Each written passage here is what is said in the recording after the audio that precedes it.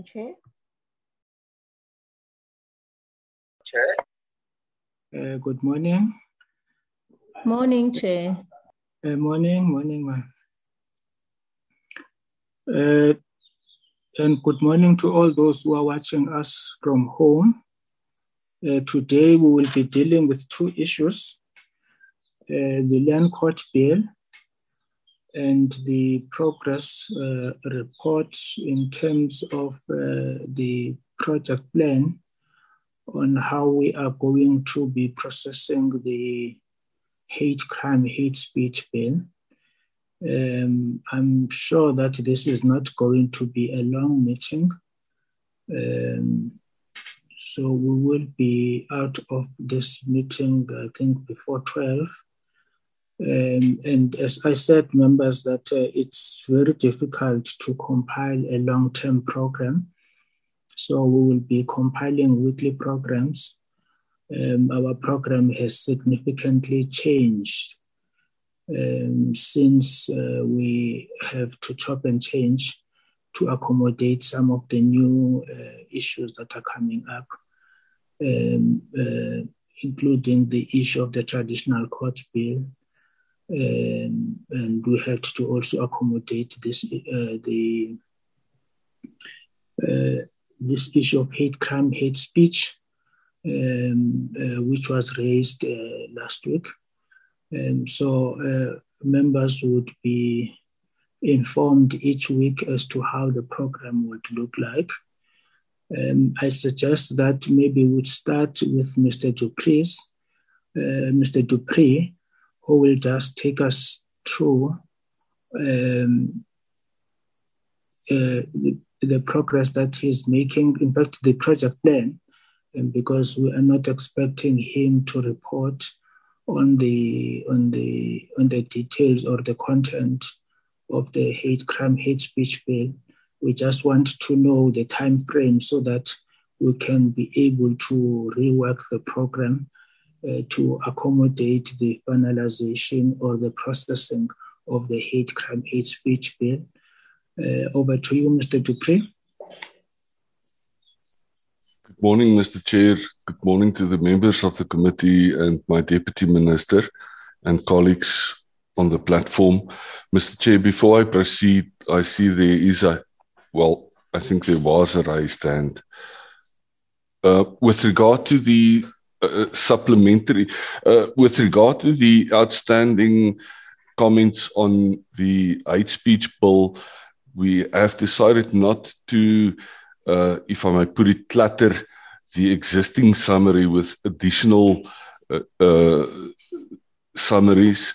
So we have prepared, or we are in the process of preparing, a supplementary summary. So the committee will then have, at the end of the day, two summaries on the hate speech bill. The supplementary summary, of course, will then provide the additional information. And we undertake from the department side, Mr. Chair, to have that available next week, a finalized supplementary summary on latest Monday, Tuesday. I don't know whether that will assist the committee. We appreciate that the committee's time is very valuable. I am I think, if I could venture a guess at this stage, I am halfway through the additional information that has been provided to us. What the committee secretary did was to send me 2 folders of the sum total of the comments that were received by the committee.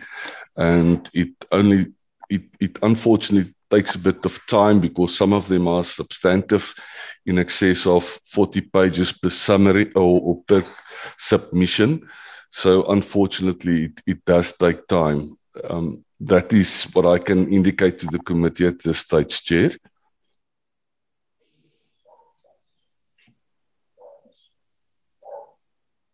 Thank you very much, Mr. Dupree. Thank you for the update.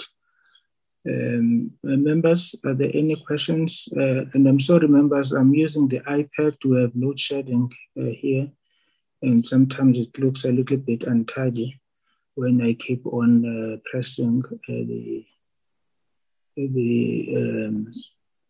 camera on and off. But at about 10:10, I think I'll be back on my laptop, which will be much better. Are there any comments, members?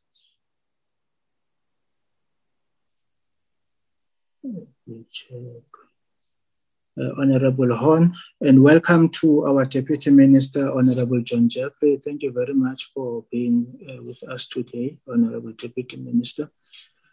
And I'm sorry that I had not opened for apologies. Are there any apologies? Chair. Yes, Honorable Horn. Thank you. My apologies also for being late. When one thinks you know Zoom, you apparently don't. I was in a waiting room which said the PC deliberations on the land court bill, but then seemingly I was not in the waiting room of this meeting. So that's very strange. But be that as it may, maybe if it's not on record at our secretariat, just confirm that the Honourable Breitenbach has tendered an apology for the duration of this week. She is on a overseas study tour and won't be able to join. Okay, thank you very much. Any other apology? Good morning, Chair. There's an apology from Ms. Yako. From who? Chair, from Honorable Yako. Oh, okay. Okay, thank you very much. Those are the apologies that will be recorded as such. Honorable Honorable Deputy Minister John Jeffrey. Chair, thanks. I following on from Mr. Dupree's input. I think we can undertake to have the submission, the additional summary or the summaries of the submissions that were missed by Monday morning. So we could look at continuing with the bill from Tuesday of next week. Thank you very much, Deputy Minister. Honorable Swart. Thank you, Chair. Just also to give my apology, I might need to leave early today. I'm just trying to understand what Mr. Dupree says, and I just want to express my gratitude for also to the department and the committee members who worked very hard, our secretariat, to arrange this over the weekend for the past few days. So we're going to have two documents then dealing with the public submissions. The one, the initial summary, and there's going to be a second one which we're going to have to read together with the first document. So that could be a bit tricky, but we do appreciate the time constraints and the pressure on us to deal with this legislation. So thank you, Chair, from my side. Thank you very much, Honorable Swart. Any other member? No. Thank you very much, Mr. Dupree, for the hard work. We know that it's not easy. And at the same time, I think it's important that as you work hard, you must also look after your health. So we really do appreciate that you had to, in fact, you worked throughout the weekend to make sure that next week we do have the document. But if anything happens and it is not possible, please inform us at least by Sunday so that we are able to plan accordingly. So things as they stand now, we are going to reserve next week for hate crime, hate speech, where we will first, I think on Tuesday, we will deal with the responses, the outstanding responses, and then we will take it from there. Thank you very much, Mr. Dupree, and to your team, and thank you to the Deputy Minister for his leadership. Are we done with this issue, members?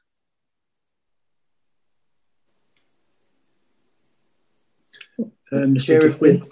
if we're done, can I also be excused? I just come for this item, not for the land court, which the officials are more than capable of managing.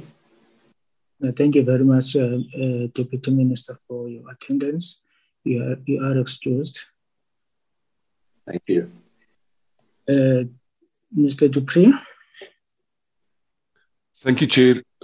Mr. Chair, with regard to the concern raised by Mr. Swart, I would like some guidance from the committee. I thought it would have been better just to prepare a supplementary summary. If I have to insert the additional comments in the existing summary, I will have to highlight it to the committee so that it can easily be identified. But I will be guided by the chairperson whether the chair would think it's better to rather have the one single summary or then the original summary with the supplementary summary. And I would like maybe just to mention, Mr. Chair, and request your permission.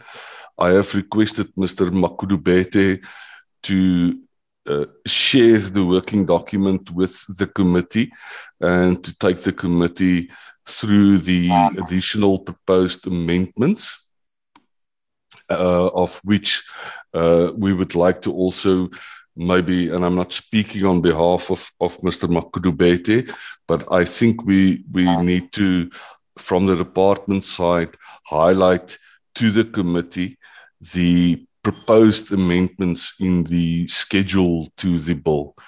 Thank you, Chair.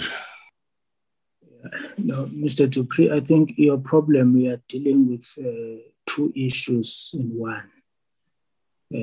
So a person has to listen to you up to the end. You are dealing with the hate crime, hate speech process, and you're combining that process with the land court bill.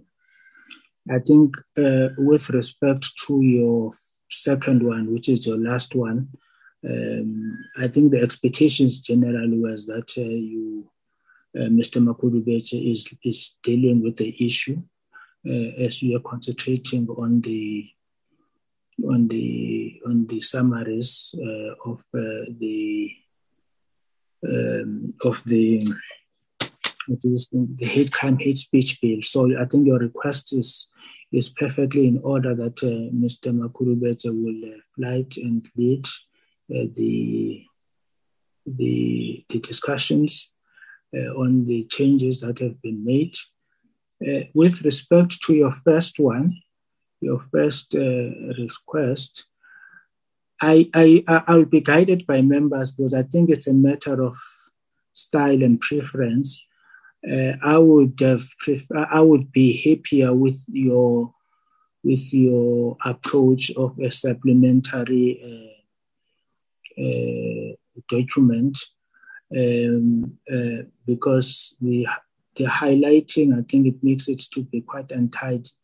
But I think other members might have a different view. I think it's just an issue of a personal style and what would be easier for members.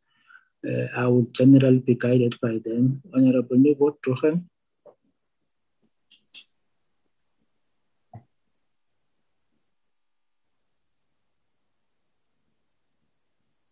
Thank you very much, Chair, and good morning. Apologies, I'm using two different devices, so it's also a bit of a confusion there. I do agree.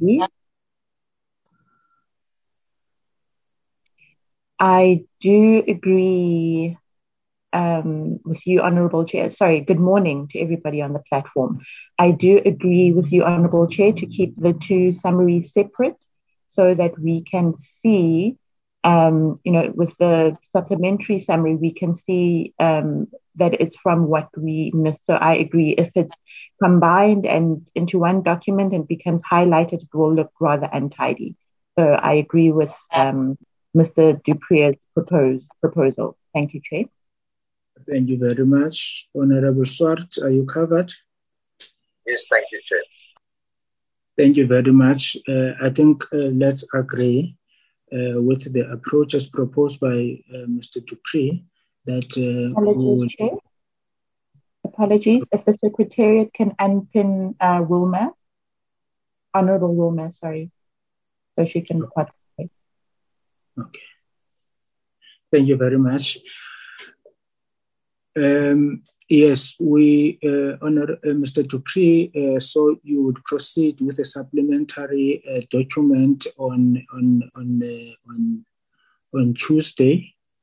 Once we are done, I think we will try and link them to be one, so that we are able to move from one view to the other, especially if they are contrary views. So it's going to be quite a bit of a process. But I think once we are done with the responses, then we will move to clause by clause processing of the bill. We still think that because of the delays that have happened and with the fact that we would be adjourning end of this month, that the bill might be towards the end, but I think we will have to finalize it when we come back. But we will see as we push next week as to how far does it take us. But definitely we will have to finalize the land court bill this term and finalize drug trafficking this term. And then we will see this one, how much do we push. But if there is a possibility that we can finalize it, then that would be good. But if not, we will not rush it. Thank you very much. Let's move to land court bill.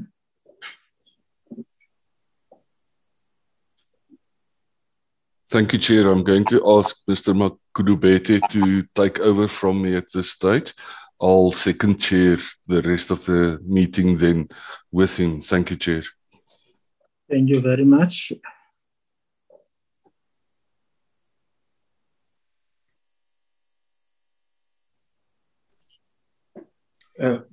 Good morning, Chair, and good morning to honorable members, as well as everyone on the platform. I'm thankful for the opportunity to take the committee to this document as amended in light of the discussions that took place during the course of last week, that is on Tuesday. Chair, if I may get an indication, I should have the document on the screen, if I can get confirmation that it can be seen. Yes, we can see it. Yes, thank you very much, Chair. As you will see, Chair, it's a continuation of the working document that we have previously used, and we have inserted the new amendments as per the direction of the committee. Just by way of a recap, Chair, during the course of last week on Tuesday, that is, the committee dealt with the issue of the bill having taken away the jurisdiction of the magistrate court, and the committee directed the department to attend to the reinstatement, if I may so say, of the jurisdiction of the magistrate court, so that this court can have concurrent jurisdiction with the land court in relation to land-related matters.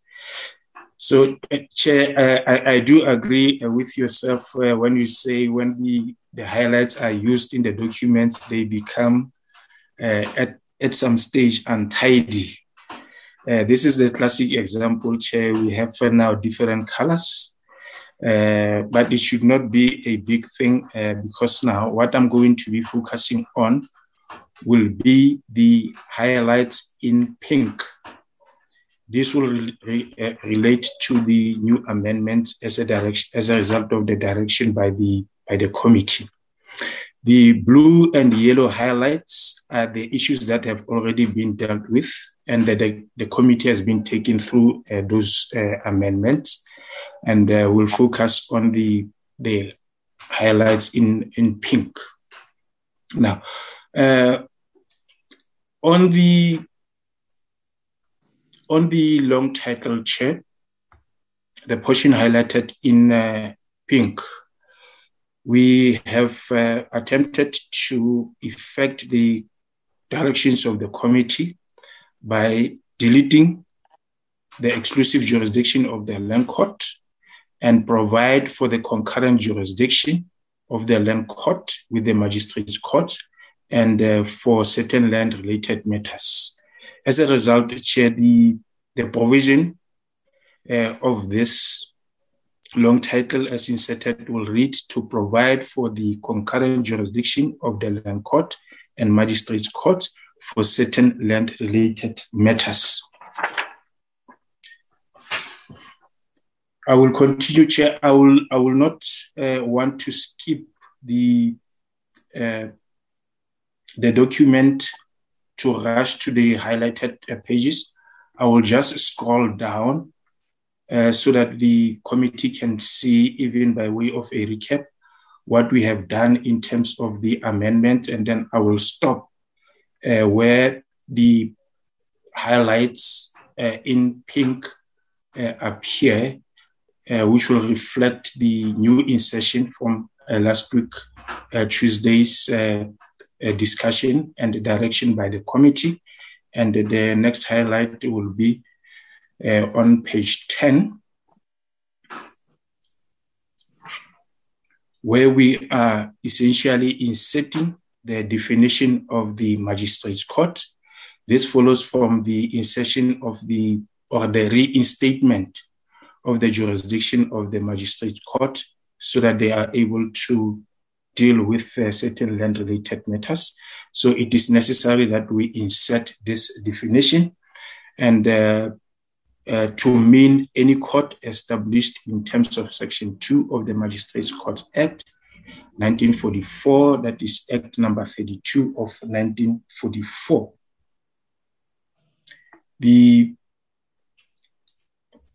I will continue further, Chair, and I'm in the hands of the committee if the Chair will want me to stop for clarity on any aspects that need to be clarified. The next highlight are contained in clause 7, which is the clause dealing with the jurisdiction of the court. In the same vein, Chair, we are introducing the concurrent jurisdiction of the Magistrates' Court. The revised clause 7.1 will read as follows: subject to the Constitution and except where this Act provides, the court and the magistrate courts within whose area of jurisdiction the land forming the subject matter before that court is situated have concurrent jurisdiction in respect of all matters that, in terms of this Act or in terms of any other law, are to be determined by the court.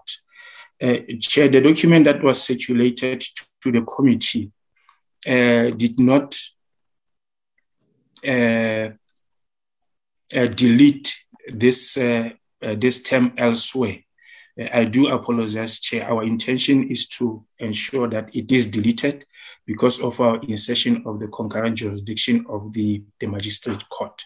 So the document that is in the possession of the committee, of the members of the committee, will not have double struck through the word elsewhere. So I do apologize for that. So we are essentially deleting the word elsewhere.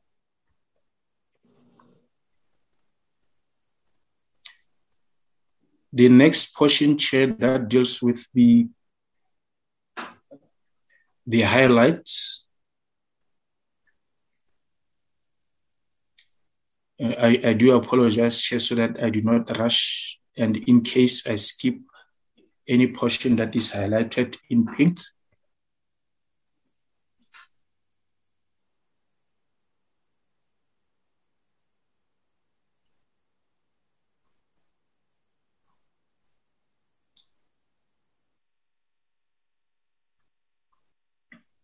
Chair, on this page is just a technical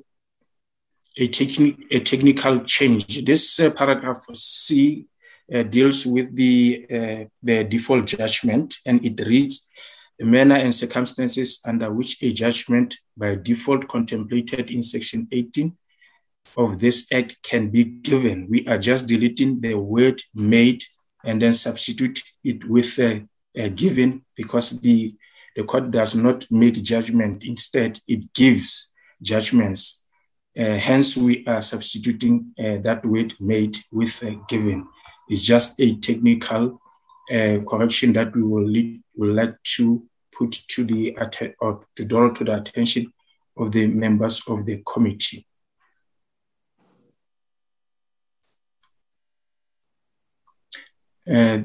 These are the highlights that have already been presented to the committee.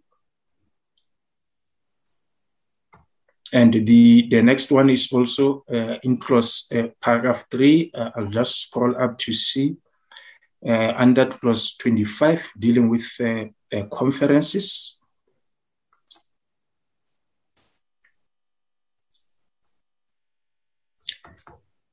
Subclause 3 is also a technical change that we are bringing to the attention of the committee, so that this clause reads: the order so made by the court is binding on the parties unless altered at the trial to prevent manifest injustice. It's just a cleaning up, if I may so say, and to make the provision read much better.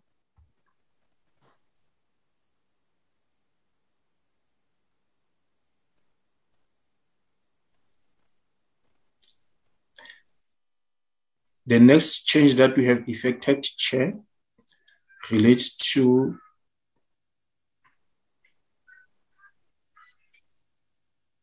clause 29 of the bill dealing with mediation. And the change that we have effecting relates to subclause 4, and that we are effecting a technical change, as we have already done in relation to other provisions, to delete the word prescribed, so that this issue can be dealt with and provided for in the rules. So it's also one of the technical changes that we are effecting for the attention of the committee. And also here, Chair, just minor changes by way of deleting and inserting the commas. It's a minor technical change there, as well as in this page, we are inserting a full stop there.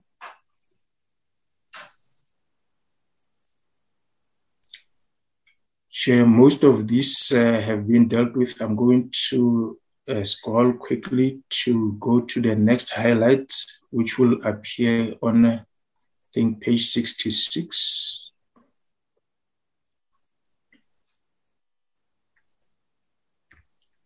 And this is where we deal with the schedule to the bill. The committee has already been taken through the schedule, and we have inserted the changes to give effect to the direction of the committee in terms of the reinstatement of the Magistrates Court. So under the upgrading of Land Tenure Rights Act, and particularly in relation to the definition of the court, we are inserting this provision so that the definition of the court can mean the land court established by Section 3 of the Land Court Act 2022, or a magistrate court in whose area of jurisdiction the land in question is situated. The next highlights, Chair, relate to the deletion of this paragraph 2 or item 2 of this schedule under item 1 relating to the upgrading of the Land Tenure Rights Act. This deletion is essentially to make sure that we are reinstating the magistrate court. Initially, we were deleting the magistrate court and then replacing that with the court, meaning the land court.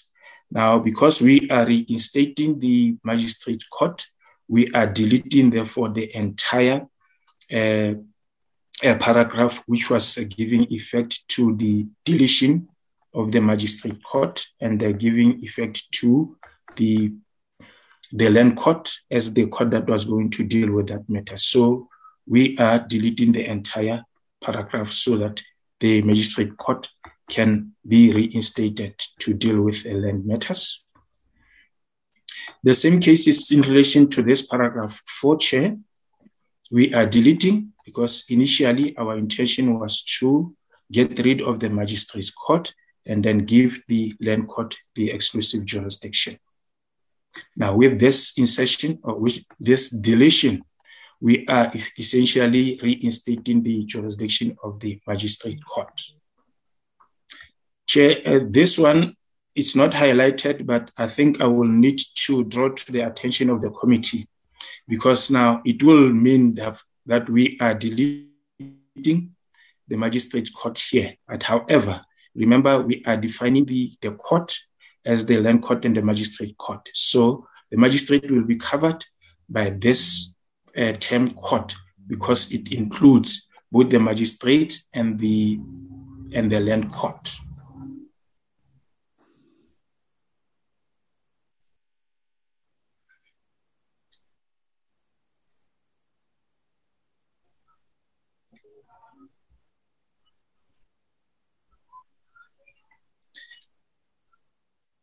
Chair, I'm going to have to pause a little on this on this act. I am alerted by my colleague, Mr. Dupree, that even though the committee was taken through the schedule, the insertions or the changes that we have effected relating to the Land Reform Labor Tenants Act have not been brief or have not been addressed to the committee.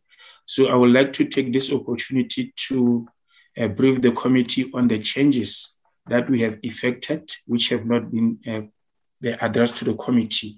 And these changes are brought by the deletion in the bill of the provision relating to arbitration.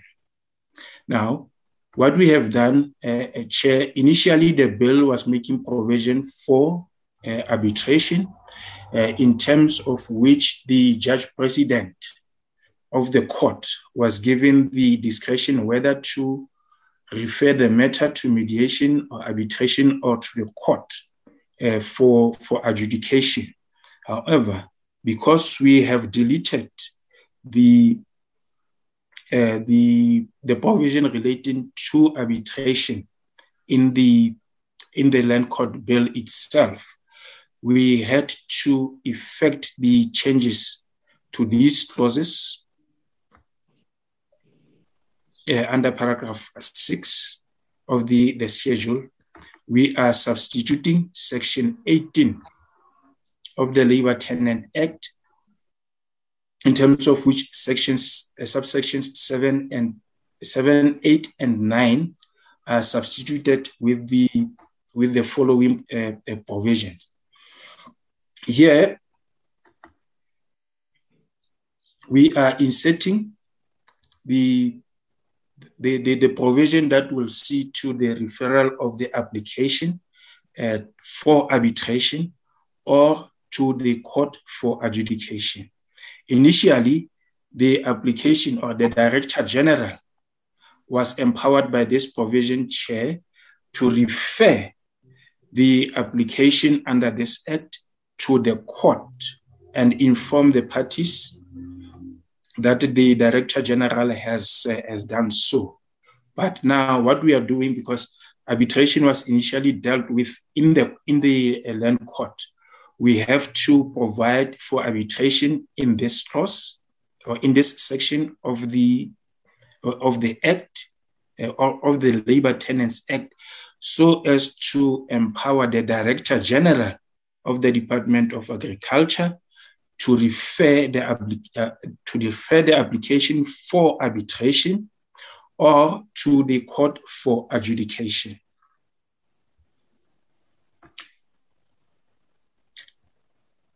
The next substitution is in relation to this subsection 8 of the Labor Tenants Act, in terms of which we are deleting the word court, because the court is no longer going to be dealing with the arbitration, and now the arbitration is going to be dealt with by the Director General, and in replacement of the word court. So wherever the court was put in the center of dealing with arbitrations, we are substituting that with the Director General, so that the Director General can see through and then deal with the process of the arbitration, because it is now out of the terrain of the Land Court Bill.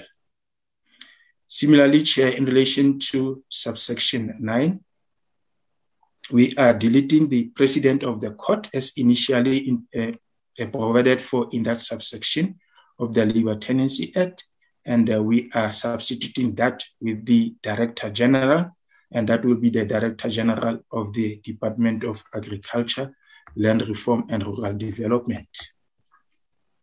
Going forward, Chair, relating to subsection 19, we were initially inserting this provision that we are now deleting, because it was intended to substitute the entire section 19 of the Labor Tenant Act. So now we are reinstating the initial provision as it was in the Labor Tenant Act, and then we are making certain changes there, as highlighted here, Chair. This is a technical change, because now we are talking about the Judge President of the Land Court instead of the President as it was initially included in the Labor Tenants Act. So it is the Judge President that will be referred to here. Now, the Director General, Chair, is the one who is now given the power to refer the application that is contemplated in that Labor Tenant Act to arbitration. And whenever that application is brought to the court or referred to the court by the Director General, the Judge President of the court, when that matter is referred to the court, will be given the power to give such directions as he or he considers appropriate as to the procedure to be followed for the application to be heard by the court. Chair, I hear an echo. I'm not sure if someone is trying to speak, or I'm hearing an echo. Is there someone who's maybe trying to say something, perhaps? I don't think so. Okay, thank you, Chair. Going forward, Chair, in the same vein, we are deleting the President of the Court and substituting that with the Director General as the official who may appoint an arbitrator in relation to the disputes that are arbitrable, that are emanating from the provision of the Labor Tenancy Act.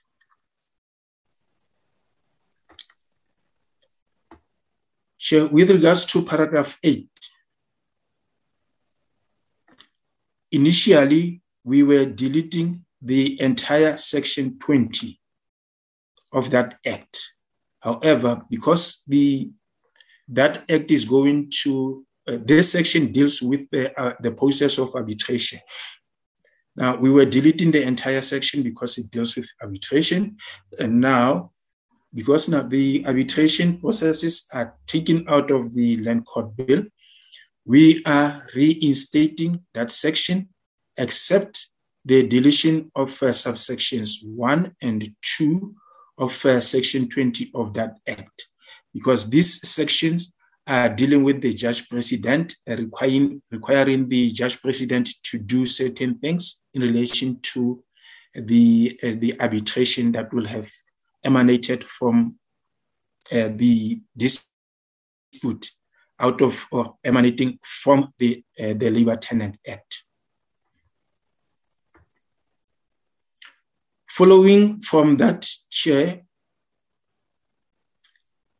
Clause 9, we are effecting a change so as to remove this part of the subsection, that is subsection 3, so that we delete any reference to the rules.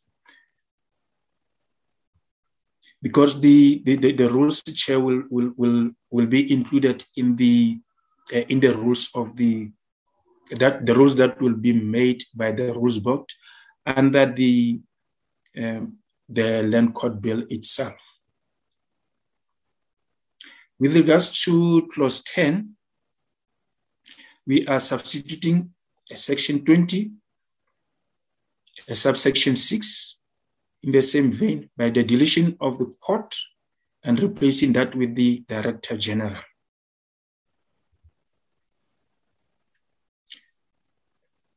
Under Section 21, subsection 1, we are substituting the entire section. Chair, this section was still there, but because it becomes untidy when we do piecemeal amendments, we decided to substitute the entire section or subsection with the subsection that will read, the Director General shall submit the determination of an arbitrator referred to in Section 26 to the court, and the court may make the determination an order of court with or without such technical variations as may be appropriate.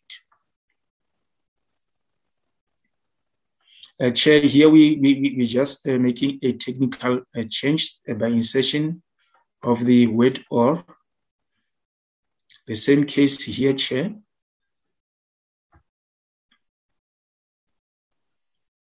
And there will be a change in the numbering of the paragraphs that will flow from the changes that we have effected above.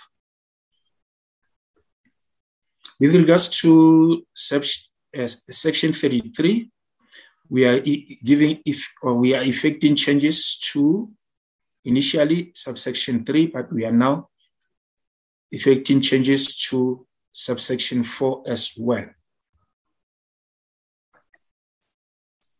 Now, the change that we are effecting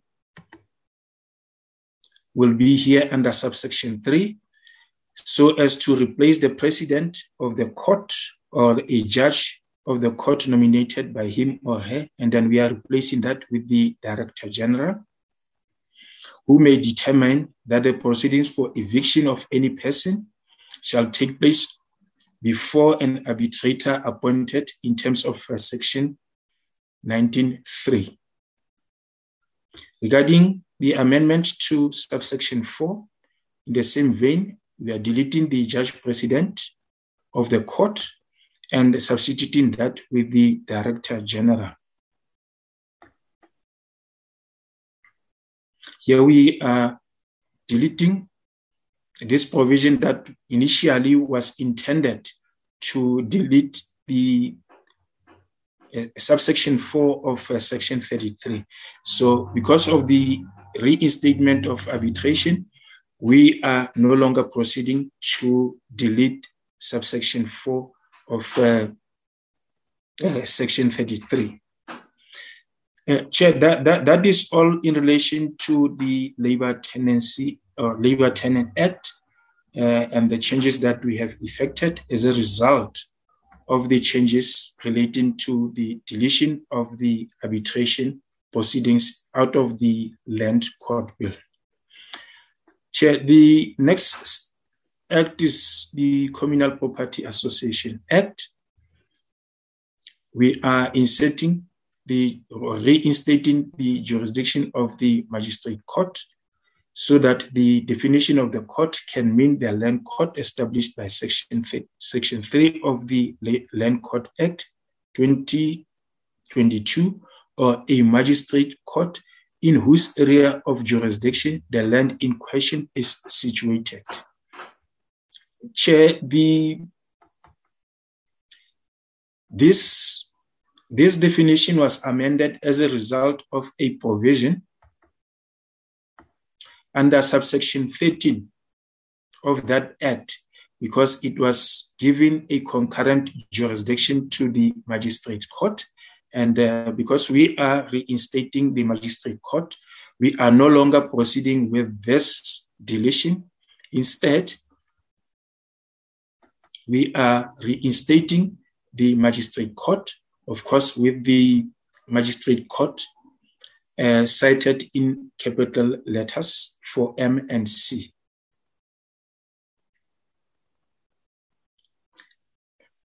Chair, the next change that we need to bring to the attention of the committee relates to the ESTA, where in the same vein, we are reinstating the jurisdiction of the magistrate court, in terms of which, because here the definition of the court was concurrent, where any competent court was having a jurisdiction in terms of this act.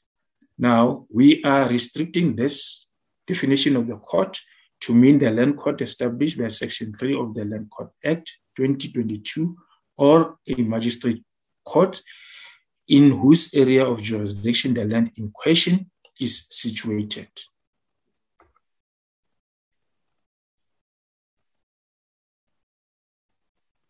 Chair, I'm closer to finalizing the insertion that we have effected following last week's discussions on Tuesday.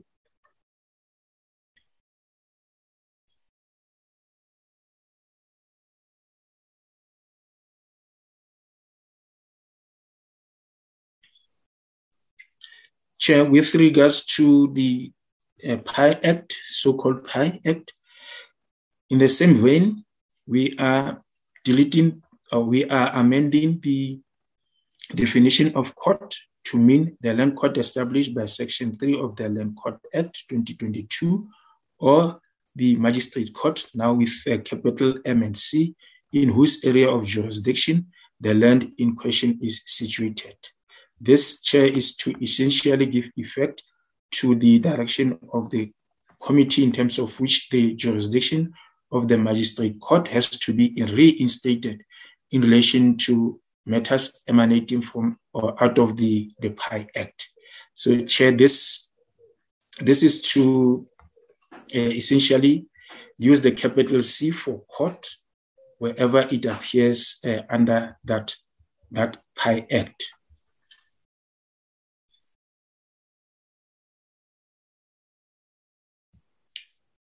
And this is the last highlight in relation to this document. And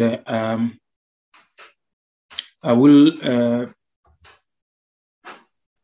hand over back to my colleague, Mr. Dupree, if maybe there is any aspect that needs to be highlighted to the committee. But with all this, it brings me to the conclusion of my briefing on this, on these changes that we have effected. Thank you, Chair. Thank you very much, Mr. Mokolobete. Mr. Dupree. Thank you, Chair. I do not have anything to add at this stage. Thank you, Chair. Thank you very much for the hard work. To the team, Mr. Dupree, Mr. Mokolobete, and other members of the team whom we might not know. Thank you very much. Members, that is the presentation on the Land Court Bill. Honorable Horn. Yes, thank you, Chair. And let me join you in thanking the drafting unit. It's quite clear that they, in a meticulous way, then went about restoring those powers to the Magistrates Court in the current version. May I, on this issue, just raise one or two matters, Chair? The way I read Section 7 as it now stands, it in very clear terms says that there's this concurrent jurisdiction unless otherwise indicated by the Act. Now, my understanding is that by way of the decision of the committee and as is being given effect to by this draft, that would then mean that all the only matters in which this court for now will then have exclusive jurisdiction would then be restitution matters in terms of the Restitution and Land Rights Act. I don't know whether my powers of concentration is not what it's supposed to be this morning, but I can't seem to find where that specific aspect is then addressed in the current version of the bill. That's the one question I wanted to ask, Chair. The second question I wanted to ask is, Honorable Horn. Yes. Honorable Horn. Yes, maybe let's deal with that question first. Okay, thank you, Chair. Yes, and then we'll come back to the second question we'd want to raise, or second point we'd want to raise. Mr. Makulubet and Mr. Dupree. Thank you, Mr. Chair, and thank you for the question. I will scroll down to the schedule.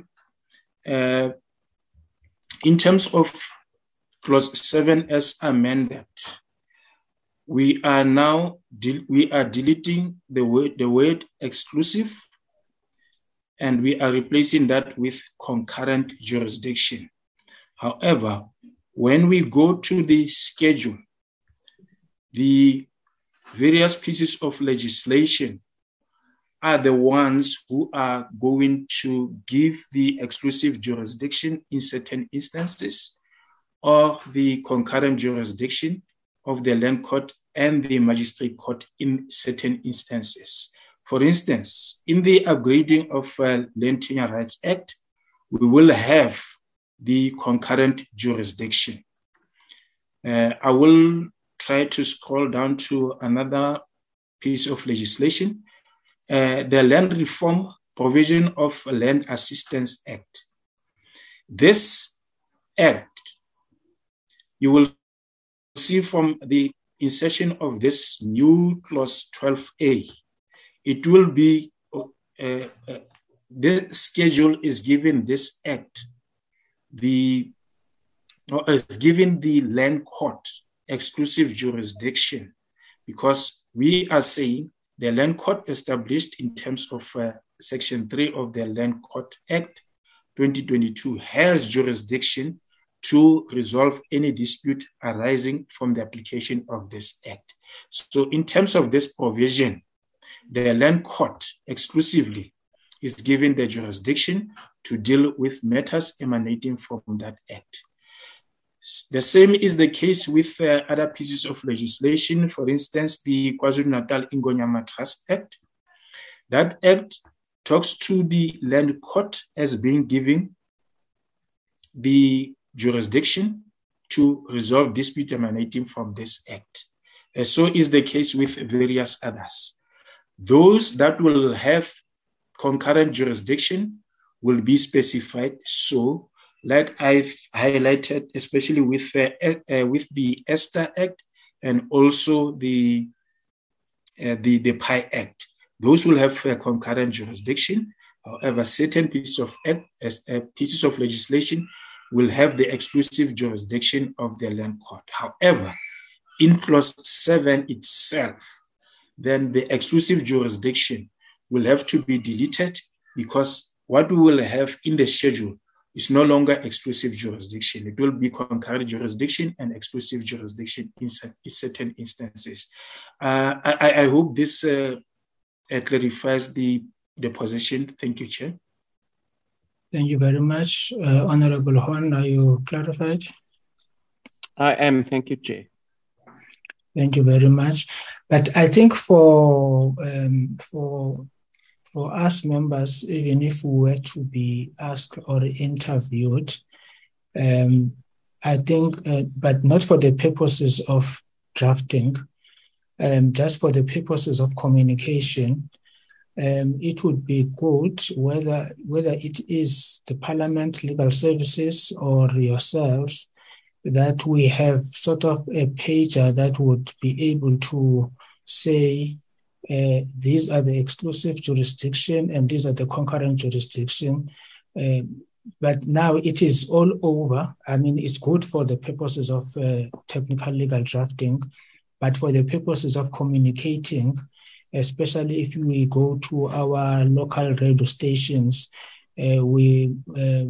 members some of them who might not even be members of this portfolio committee would be asked questions, especially for areas of exclusive jurisdiction and the concurrent jurisdiction. So if there can be some what talking points or talking notes on how this is going to work. I'm not sure whether would that be done by the Parliament Legal Services or by yourselves.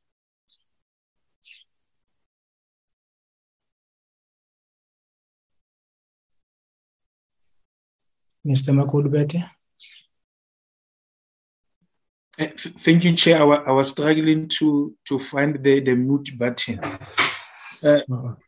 Chair, I believe we will be in a position to prepare a document that will deal with that a specific issue, and in terms of which maybe then we by way of a table rather than a schedule that we have here, a table that will set out various pieces of legislation and then the specific provision that gives the exclusive jurisdiction of the land court and those that are giving concurrent jurisdiction of the land court. Chair, I believe we are in a position to do that, and we may even liaise with the parliamentary legal services for assistance and the manner that it can be done for the purpose of the committee and the members at large. I believe, Chair, we will be in a position to do that. Thank you. No, thank you very much. Can we now go back to Ms. Honorable Horn? Your next question. Yes, thank you, Chair. My next question is about, I want to say, the knock-on effect of all of this on appeals. So ordinarily, the magistrate's court or any judgment or order from the magistrate court is appealable to the High Court. Now the Land Court has the status of an High Court, but we have determined that there is concurrent jurisdiction. So I don't know whether the department has reflected on what the impact is thereof, whether then it would mean that while there is concurrent jurisdiction, a litigant may still choose to appeal to the Land Court, being a specific or let's say of course a specialized High Court in respect of matters where the Magistrates Court has issued an order in respect of concurrent jurisdiction, and whether the advice would be that it is something that must be regulated through this bill. And if it is then an appeal to the Land Court, whether it is then to a full bench or a single bench. Thank you, Chair. Thank you very much, Mr. Mukulubete.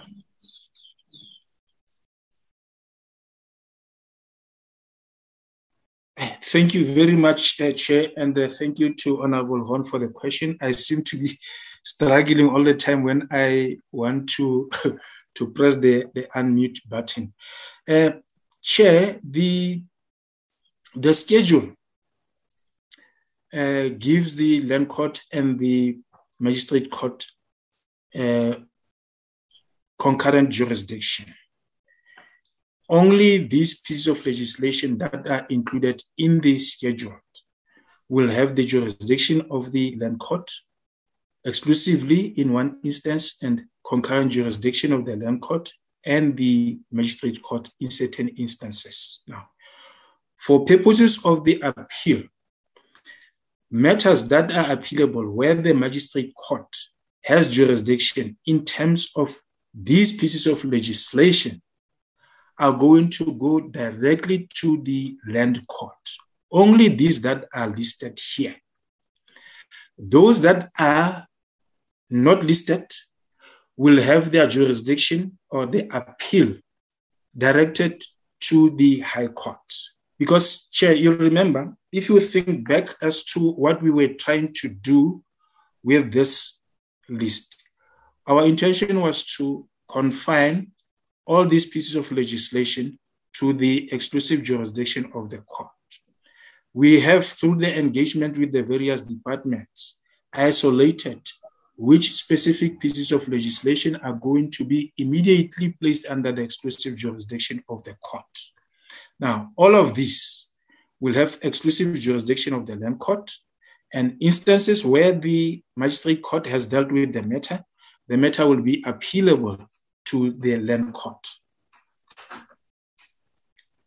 Thank you. That will be my response to this. I'm not sure if my colleague, Mr. Dupré, is able to maybe shed some more light on this. Thank you, Chair. Thank you very much, Mr. Dupré. Chair, nothing to add at this stage, but it is something that we'll certainly have a look again and go through those pieces of legislation just to make sure that if there are any appeal provisions that they fall in line with the bill itself. Chair, and maybe at this stage, after the questions by the committee members, I would maybe just like to highlight one aspect to you.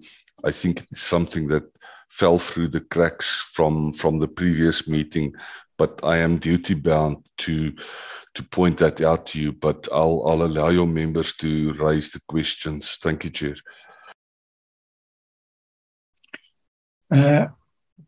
Honorable Horn, are you clarified? Yes, Chair, not necessarily, but I have taken away from the input from the department that they will again look at this matter. My view would be that given the fact that we are creating a creature of statute here, that it will have to be stated very specifically in the bill if in matters where the magistrates court deal with the matter in a concurrent way, the appeal lies to the Land Court and not to another High Court. But I mean, that's just, I want to say my sense about it. But I would appreciate their considered further feedback in this regard. Thank you. Thank you. Mr. Mukulubete. Yes, thank you, Chair. The suggestion is noted from Honorable Horn, and we will indeed, as my colleague Mr. Dupré has indicated, that we will look into the entire bill and then see how or where we can slot in the specific provision that will clarify that issue beyond doubt as to the appealability of magistrate court matters directly to the High Court in relation to the matters that are listed in the schedule to the bill. Thank you. We have noted the direction and suggestion. Thank you, Chair. Thank you very much. Any other member? Maybe you must take away the slide so that I can be able to see members.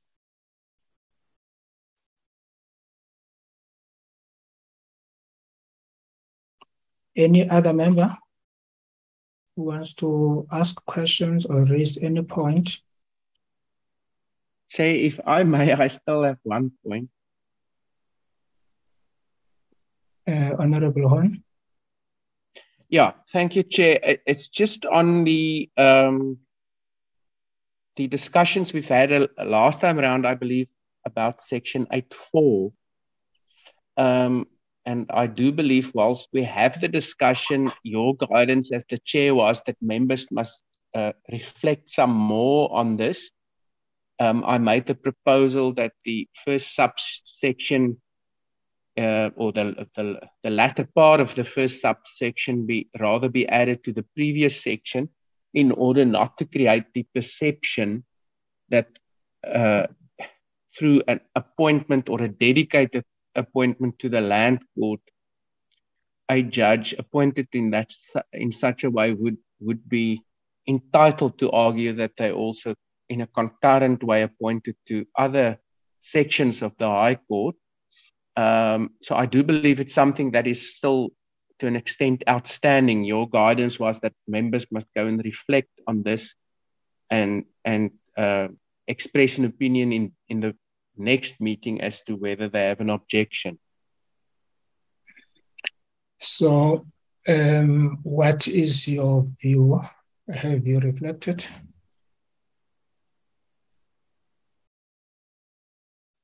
Honorable Horn? No, I I made the proposal, Chair, so I'm still very much in favor of it. I think your guidance was that other members must consider the matter and then the committee must resolve on it at this next meeting. Okay. That's my recollection in any event. Yes. Honorable Jela. Thank you, Chair, and good morning, colleagues, and also Mr. Dupree and the team. Chair, the only question I have, I think you'll realize that I'm a bit quiet on this bill because remember when you started with it, I was on sick leave. But the only one question that clarity question that I would request maybe to ask, it is in relation to the impediments that might, the people who are the claimants might have in relation to the property laws that we have in the country that might maybe impede them in order to do this. When we were dealing with this bill, are those issues maybe considered? I don't know. I'm just asking a question. I don't even know if maybe this question that I'm asking, it makes sense. But I've realized that there are a lot of issues on the property law in terms of that is happening. And you find that these people are coming to claim the land. And you find that there is a contradiction. Maybe the property law says, no, you can't get it because already there are laws that are in existence in terms of the issues of land. Chair, you'll correct me. Just shape it because I don't know even myself. Okay, no, that's fine. Thank you very much, Mr. Makulubete.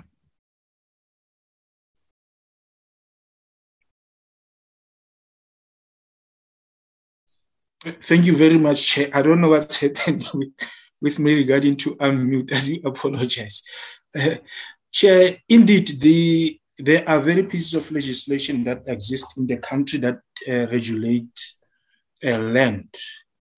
And the Chair and the honorable members will recall during the initial briefing by us to this committee, we have indicated that the department has identified about 33 pieces of legislation that are land related.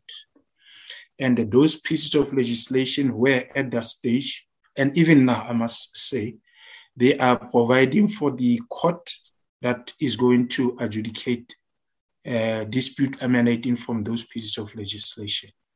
Now, those legislations that have the High Court or the Magistrate Court will still proceed to deal or to, those courts will still proceed to hear matters emanating from those pieces of legislation. And the Land Court and now the Match Court is going to deal with matters emanating or dispute emanating from pieces of legislation that are listed in the schedule to the bill. Now, in the future, Chair, we have made a provision that the Land Court, jurisdiction of the Land Court can be extended so that certain pieces of legislation can be adjudicated upon under the or in the Land Court itself, thereby removing the jurisdiction of the High Court and dedicating it to the Land Court. Similarly, with regards to the Match Court, if the piece of legislation is decided that a certain piece of legislation will strip away the jurisdiction of the Match Court and then give it to the Land Court, that will be the case. However, the point of the bill is to restrict only those pieces of legislation that are in the schedule to the jurisdiction of the Land Court and the Magistrate Court. Thank you, Chair. Thank you very much. Honorable Jelle, are you clarified? I'm fine for now, Chair. I'm fine because remember at those pieces, that briefing I didn't hear, but I'm comfortable with the question that I've asked. Remember, okay, I don't want to take you back. Thank you, Chair. Okay. Thank you very much, Mr. Mokulubete. The issue that was raised by Honorable Horn, that he is in favor of. Mr. Dupré? Yes, Chair. Okay, can I leave to my colleague, Mr. Dupré, please? Thank you, Chair. Okay. Chair, thank you. That is precisely the point that I wanted to raise with the committee. And if I could quickly ask Mr. Mokulubete just to share the screen again, please, and then go to the appointment of judges, please. Mac?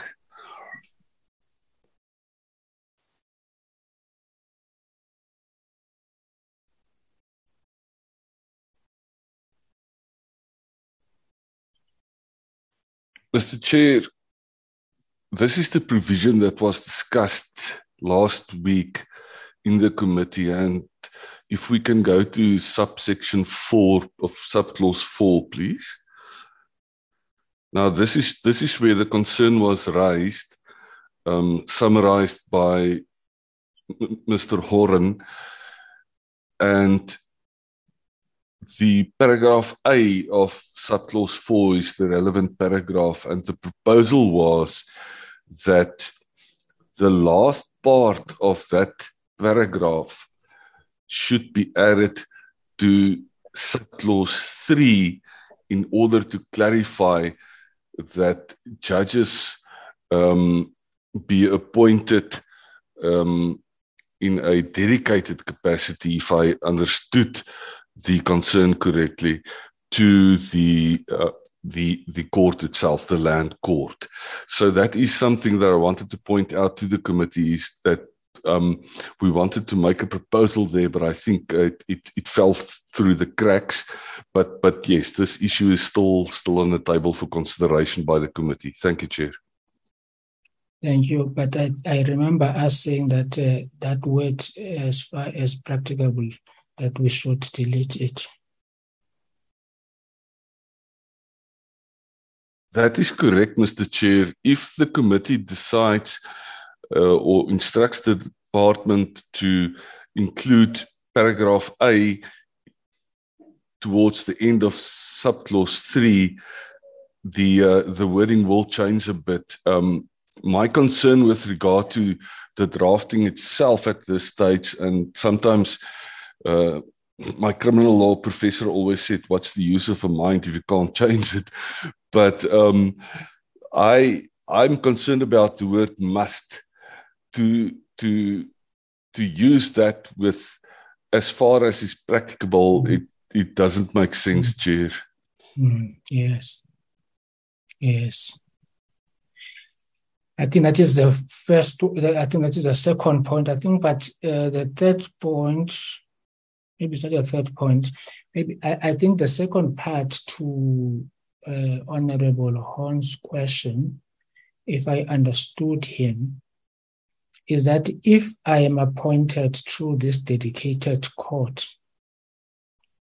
as a judge, and halfway my life, I am bored with land court issues, and I would like to do other issues, won't I claim that I was appointed to be a judge, therefore I'm entitled, I want to go to an ordinary high court, or to deal with issues of competition? What is the practical effect of the clause as it is now? Will that clause be an impediment to me moving from this dedicated court to other courts, or I am just a judge for the land court and not any other court? Did I get you correctly, Honorable Horn? Yes, Chair, yes. And maybe not to belabor the point, but when we were initially briefed, I think the idea was put in, and I think soundly so, that land law specialists could in this way be appointed to be judges of this court. So I think the ultimate argument is that for such judges to then move over to other divisions, a further process will have to be followed. We must guard against a phrasing that would enable such judges to say that we are simultaneously appointed as ordinary, as members of the bench of ordinary high courts. Thanks. Okay.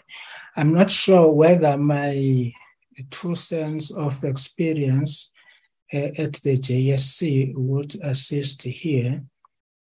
Let's say, for an example, you are appointed to be a judge of the High Court in the Free State, and now you want to go back home to Gauteng. You still have to apply again via the JSC and be interviewed. And be recommended to the president for appointment. You can't just write a letter and say, no, I want to jump from this division to the next division. It's via the JSC. You will have to be appointed. There must be a vacancy there. Then you will have to be interviewed and be recommended.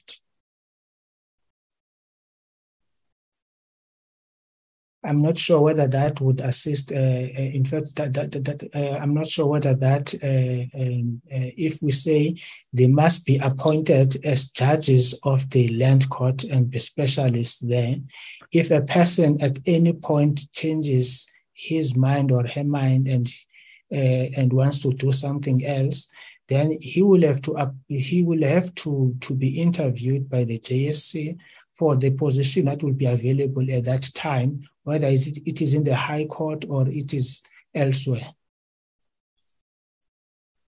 That is how the JSE rules are. Mr. Dupree?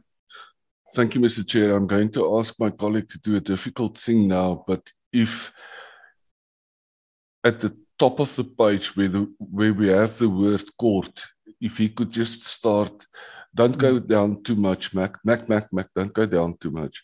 Just show us 3 and 4A, please, so that we see it simultaneously. Thank you.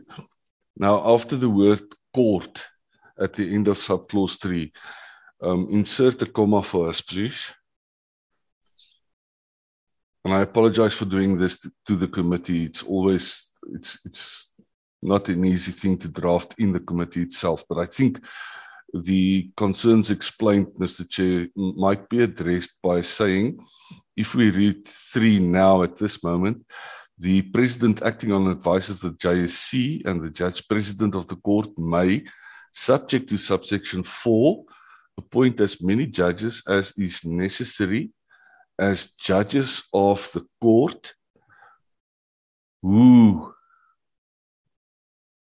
may have been judges at the time they were appointed to the court.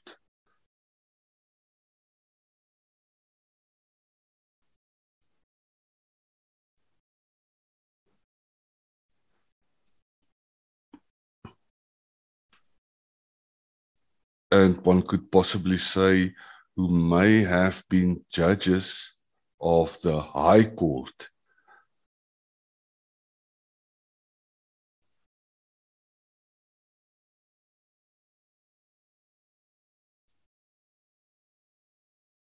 I don't know whether this, and then of course, subclause, clause 4A, paragraph 4A will then be deleted and the rest of it merely renumbered. Before we proceed there, Honorable Horn. Yeah, thank you, Chair. I think that addresses my concern as well as your concern around must and as far as practicable. Thank you. Thank you very much. Thank you, Mr. Dupree.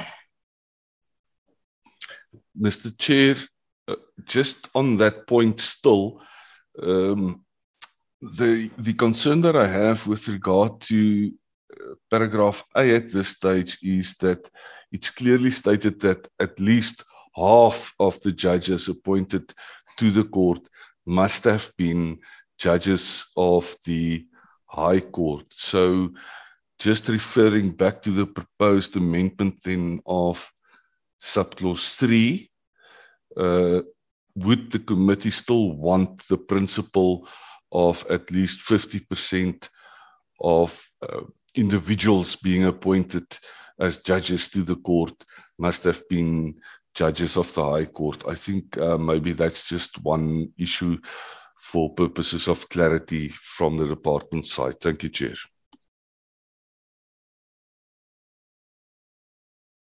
Thank you very much. Members, what is the view?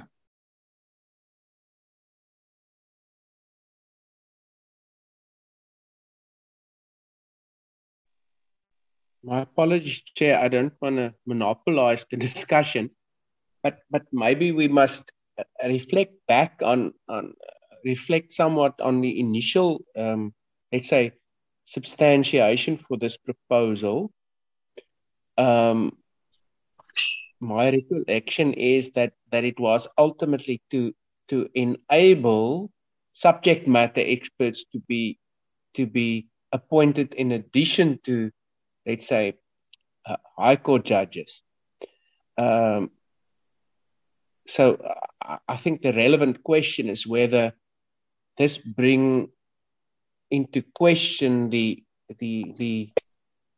idea behind the initial proposal. I do not think it does necessarily, although it of course then brings it more into the authority of the JSC to ultimately reflect on the needs of the court, which is of course also then always expressed by the sitting judge president of the court, who will in such instances form part of the JSC, if I understand it correctly.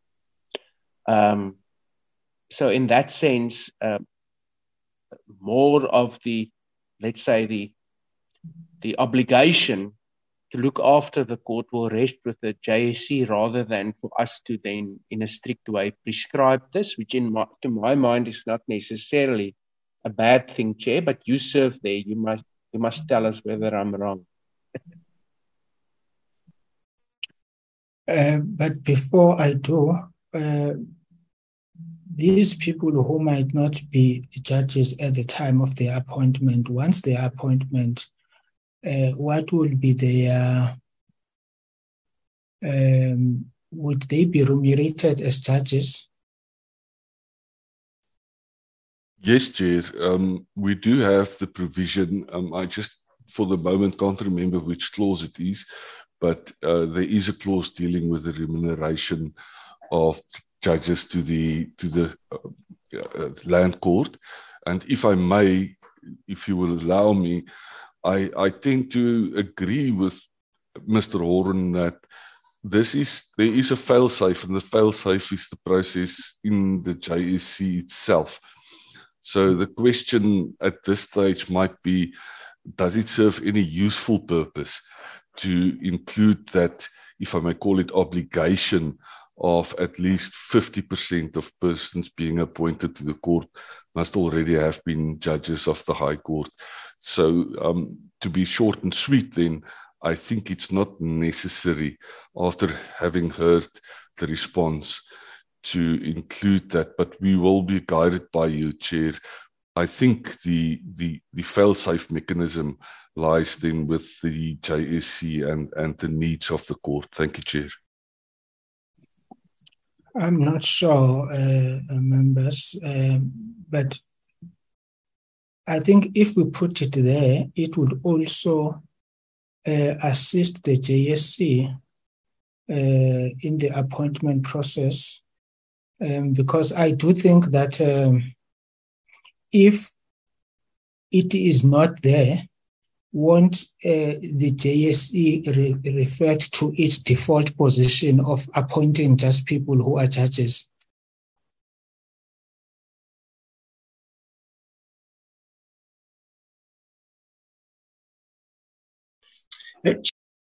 Chair, may I come in, please? Yes, Mr. Makulubet. My apologies. I don't see the function of raising my hand, but I just want to come back to the issue of the 50% of the judges. Initially, when the bill was processed, the intention was to make sure that when the JSC appoint judges to the High Court, obviously the intention was to have those with expertise in land matters. And now, if let's say the JSC, the intention is to appoint 10 judges, 10 people to be the judges of the court. The intention was to say that maybe that if all of those are from practice, the advocates, the attorneys, and et cetera, we are not going to have to take everyone from the 10. Others must be taken from the existing judges, so that at least we do not have people who are in the court, who are placed in the court, not having had the experience of being in the bench. So if we have 50% of the judges who are already judges of the various courts, and then from those advocates and the attorneys, then we have 5. I think the intention was along those lines. Hence, the provision as far as practicable, because it may be the case that we don't have many judges who are already sitting judges applying for the post of being judges of the land court. Thank you, Chair. Thank you, Chair. Thank you, Mr. Makulubete.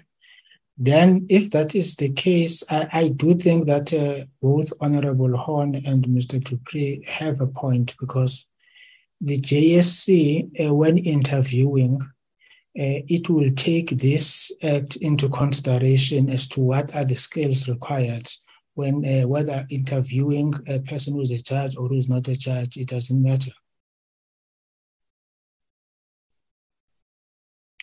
My initial view, it would be that maybe the 50% is superficial, because the JSC at any rate would they would know that they are appointing a person who would be serving on the land court. So the questions and the expectations, it will be that that person should be quite fair, if not an expert, on the land matters. I'm not sure whether Mr. Honorable Horn is that clear now?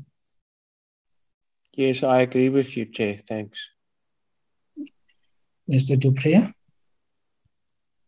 Thank you, Mr. Chair. And I'm speaking under correction, but I think during the previous round of interviews by the JSC, I think it was a number of 2 or 3 persons who were interviewed with specific reference then to appointment to the Land Claims Court. So yes, I agree that I think if one applies for an appointment or is nominated for an appointment, the JSC should simply say we consider 5 or 6 candidates for appointment to the Land Court as permanent judges, if I may call it that. I don't know where I'm technically correct. Thank you, Chair. Okay. Now, any other point on this one? Any other person want to speak? None. I think this one is taken care of. Mr. Dupree or Mr. Makulubete, you may proceed. Chair, there's nothing additional from my side. Thank you very much. Thank you, Mr. Makulubete. Thank you, Chair. There's nothing from my side either. Okay. Now, I would like us to conclude this bill tomorrow. And as far as I can read the mood of the meeting, we all agree with everything now, except what the issue of the appeal that must be reflected upon. Can you do it today, Mr. Mukulubet and Mr. Dupree? Can you do it today so that tomorrow we just solve that matter and we move towards adopting the bill? Is that in order, members?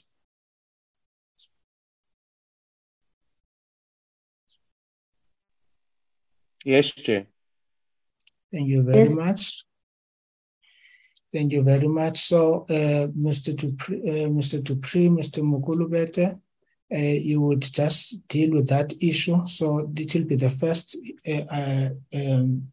issue tomorrow, and then thereafter we would move towards adopting the bill. So it would be good that it's adopted tomorrow so that it can reflect on the programming committee of Thursday.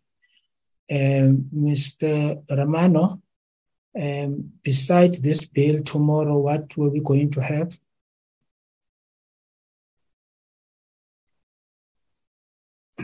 Chairperson, initially we're supposed to be dealing with the hate crimes, so we'll only have this item.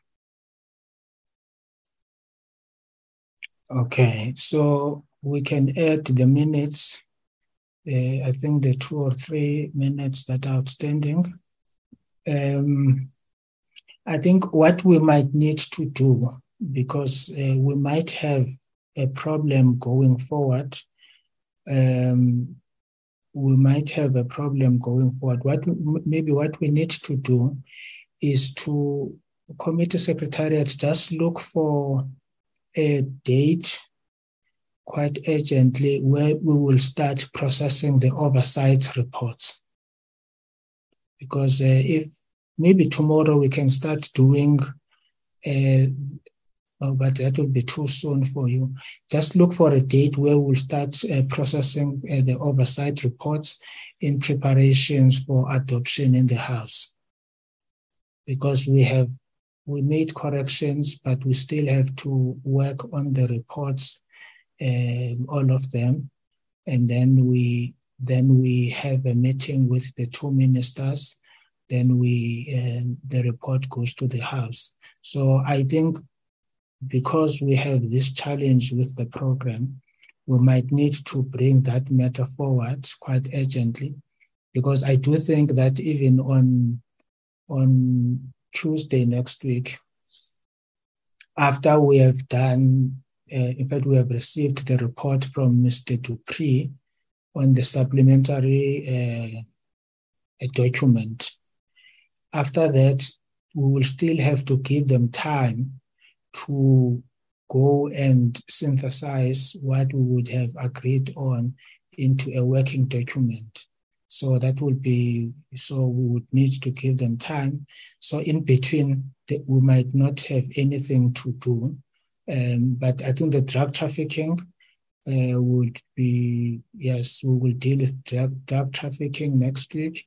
But I think it will be 2 days or so. So I do think that we would need to process that report in the committee just before we adjourn. So if we can just work on those reports, and members who are assigned to provinces, please make follow-up visits to those provinces. I know that Honorable Horn already he has been to Mpumalanga. We do have a report. We do have his report. He went with Mr. Ramano. We do have his report. We do not have the report of other members. Please, members, let's ensure that these are not seen as just a one-day event or a tour. We have to go back and ensure that what was promised is being done. We have to do follow-ups. The members, they know themselves, those that are deployed to various provinces. And so that when we give a report to the House, that report to the House also encompasses the work, in fact, the follow-up work that we would have done, and to show progress progress or lack of progress thereof.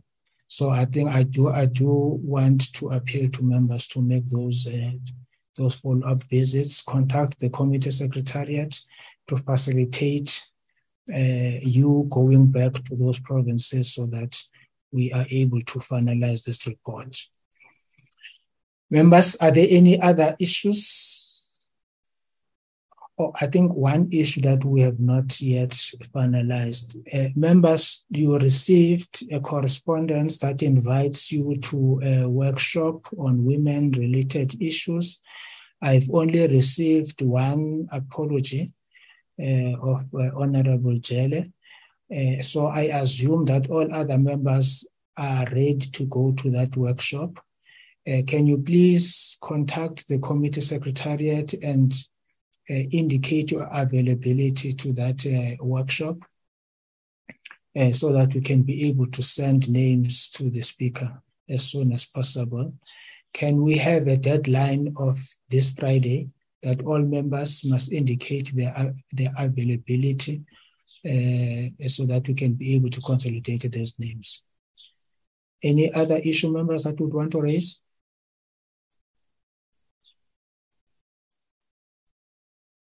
Mr. Dupree? Mr. Chair, I apologize. There was just a break in communication. I didn't hear what your final instructions were with regard to this bill for tomorrow.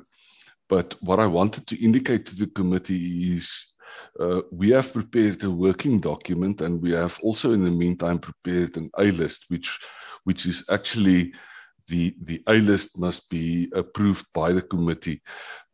So I would like to maybe just receive guidance from the chair whether the committee will approve the working document tomorrow or the A-list. That would mean that it's going to be, we'll have to adapt the A-list according to what we have at this stage. I don't know how the chair would like to approach this, and I'm terribly sorry for doing this to you, Chair.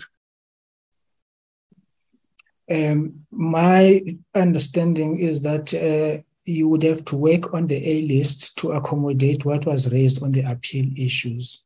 Then tomorrow we will deal with the A-list we'll have to approve the A-list because it will be our last meeting. If everything goes according to our plan, it will be our last meeting on this bill. Thank you, Chair. Is there anything that you think in terms of procedure and process we are overlooking, Mr. Dupree? Mr. Chair, I think the committee secretariat and the content advisors would be in a better position to advise you on that. But yes, I think the bottom line is that the A list must be approved. But there will be a slight knock-on effect with regard to the supplementary summary we're working on, but we'll manage it. I'll speak to Mr. Makurubete after the meeting, and then we can just agree how to approach the task with a view to tomorrow. But I would like to apologize in advance that I don't think we will be able to provide you with the A list today. We might have to present it to the committee tomorrow morning if that is in order with you. Thank you, Chair. Thank you, Chair. Thank you, Mr. Dupree. Committee Secretariat, is there any issue of procedure that we are missing? Chair, not necessarily, but Mr. Dupree is correct that the committee must adopt the A list. And then there's also some processes that we have to follow in terms of, formatting the bill so that it can be presented to the House in the correct format. And sometimes that takes time because after they've given us the A list, we send it to an outside to format, and thereafter, there are some changes that might need to be made. So yeah, it might take time. So that might also mean that the bill might not be before the House next week if we are not done on time. No, I think there are two issues we have to deal with. We are not talking about the bill being before the House next week.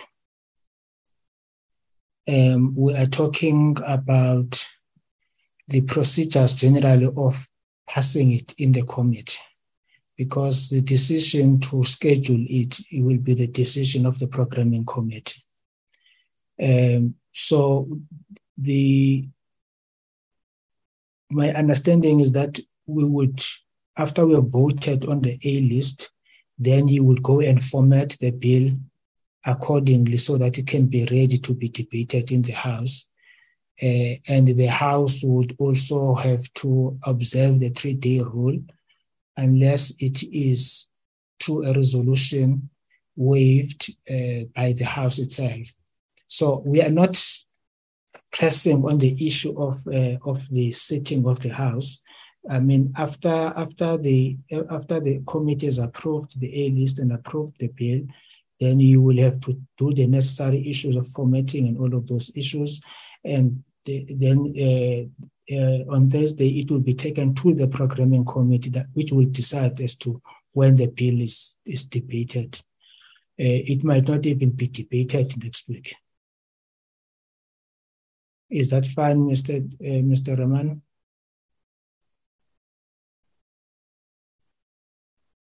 Yes, Chair, that's fine. Yeah. So I think in terms of procedure, that highlighted rule would be the one that should guide us.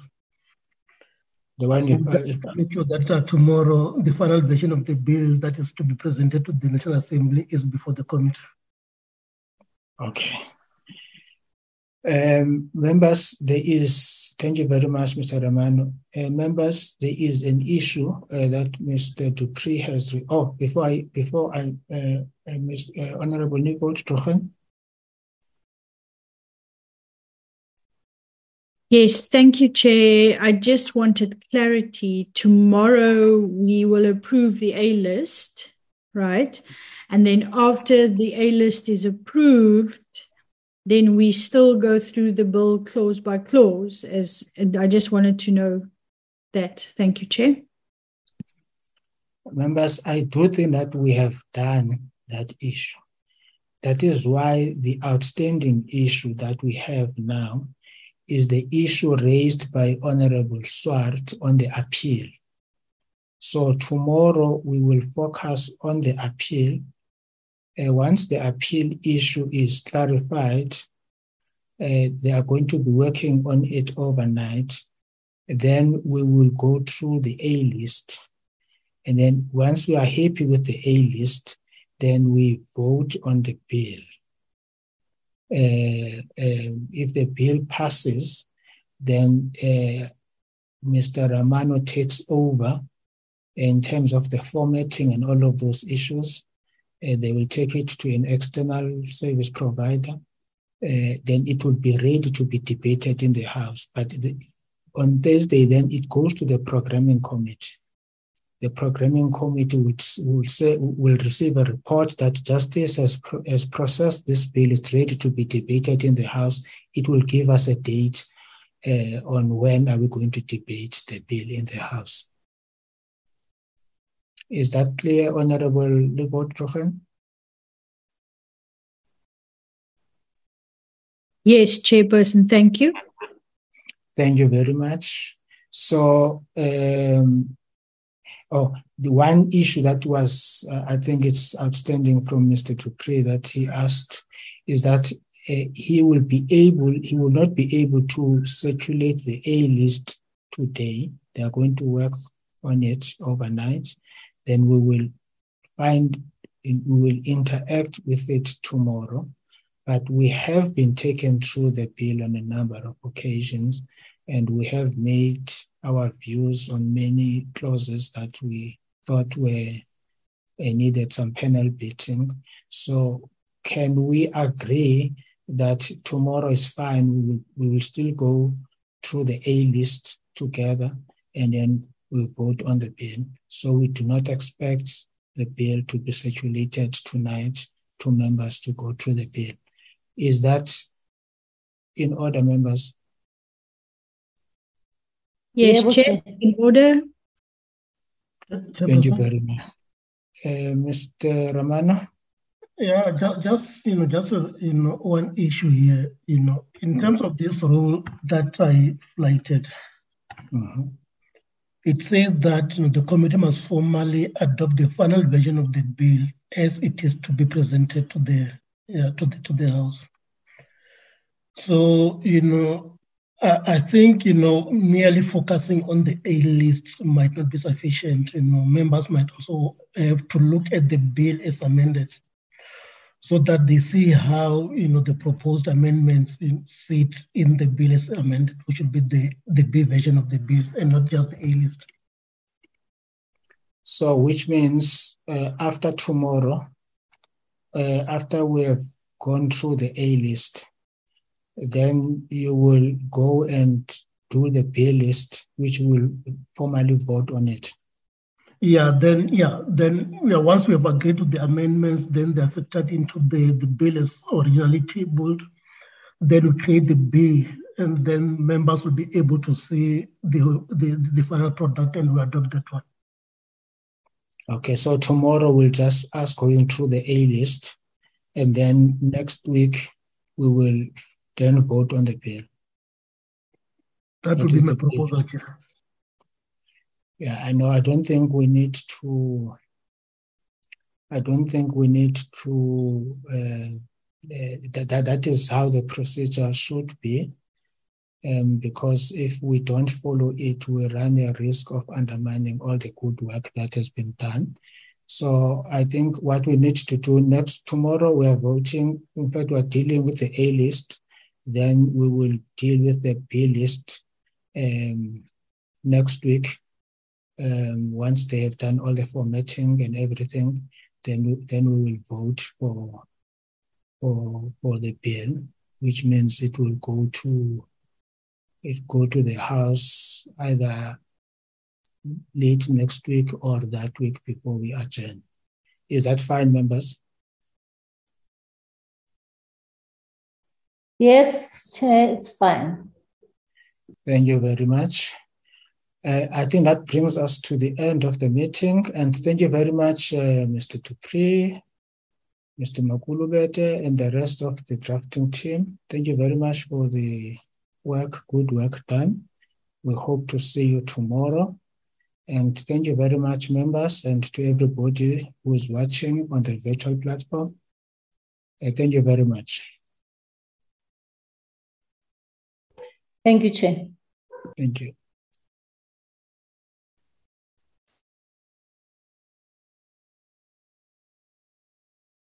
Recording stopped.